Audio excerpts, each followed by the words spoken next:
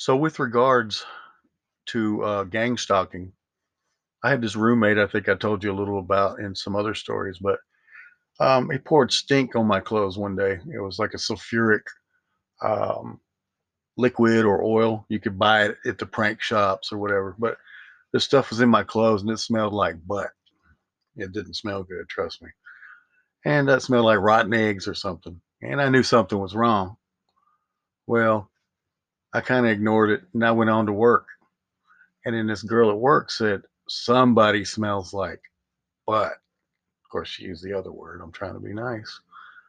Uh, and so she says that, and I knew immediately that I was right. I was like, "Is that just me?" Because at first I was like, "Is that just me, or is that my clothes? Why would they smell like that?" And so I kind of brushed it off. But then yeah, when she said that, I knew, and I walked out, and I walked straight back to my apartment, and I started washing my clothes in the bathtub with detergent because I didn't want stinking clothes. So I start washing them, and he comes in and says, "What are you doing?" And I said, "Well, what do you mean? What am I doing? Washing my clothes?" He said, "In the sink, in the bathtub like that? What a redneck," or something like that. He's trying to dog me out for washing my clothes. So, and his clothes hadn't been washed at all. And I said, "What about your clothes?" And he insisted he would just have to wait until he had money to wash them in a washing machine. I'm like, "No, I'm washing mine right now in the bathtub, buddy. I'm not going to walk around stinking." So anyway, he I started realizing he didn't want me there for whatever reason. He just flipped on me, I guess. But whatever reason he had, and I ended up leaving. But that was one of the guys, one of the ones in on the little games that were all new to me until I got there to Everett, Washington. Uh, yeah, yeah. So some more things, I guess. Like one time I was looking out my window and there was someone laying next to my vehicle with pavement colored clothing, like it was designed to look like the pavement. And I saw them. I'm like, what are they doing?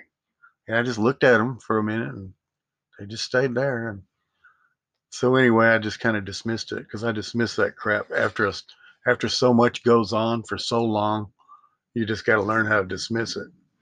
Um, and so this other time, I came outside to smoke a cigarette out of my apartment. And it was a really foggy day, and there's uh, either a man or a woman. I don't know, like a man's legs and pants and boots. I could see in a yard where the fog was dense, extremely dense fog. But I could see two legs standing there, spread apart in a stance, like it was holding something on top of his shoulder. He or she was holding something on their shoulder, but you couldn't see their body from the from their waist up.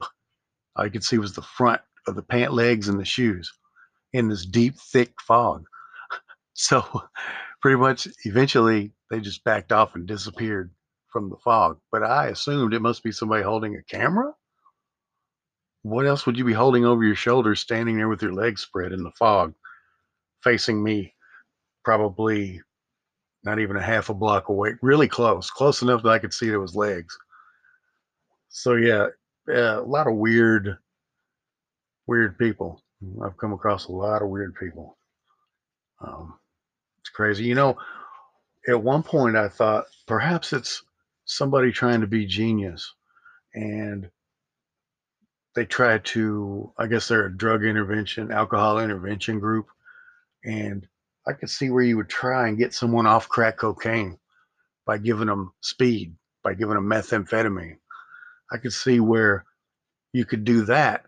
And then once they were on the methamphetamine, you could play games with them and then make them maybe not enjoy what they're doing and get them off of it.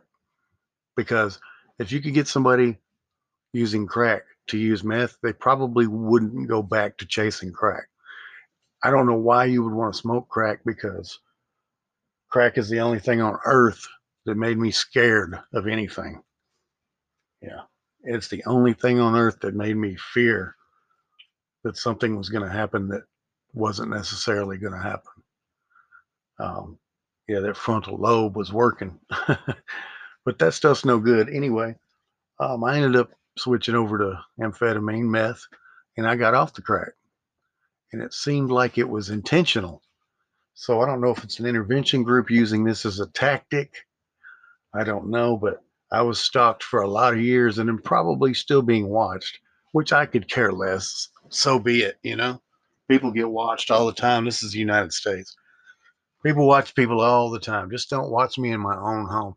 That brings me to times where I've used the phone and talked to someone, and I talked to someone 3,000 miles away, get off the phone, go outside, and talk to another person about the exact same thing because they bring it up in conversation. I mean, the coincidence, there's too many coincidences. There's just far too many coincidences for this to be nothing, you know?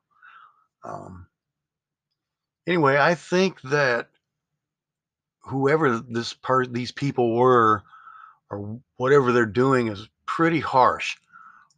When I would use drugs, it's like they would tear up parts of my car or tear up parts of where I lived. It was like, what is it? What is this? Intervention or just haters or what is this? But anyway, I got a lot more stories than that in regards to this whole gang stalking thing. And I can pretty much prove that I was gang stalked. I can prove certain people were involved. I've got a lot of documentation, videos, pictures, all sorts of stuff, and it's safe. So anyway, I'll give you some more stories on that another time. Have a great evening. Happy holiday.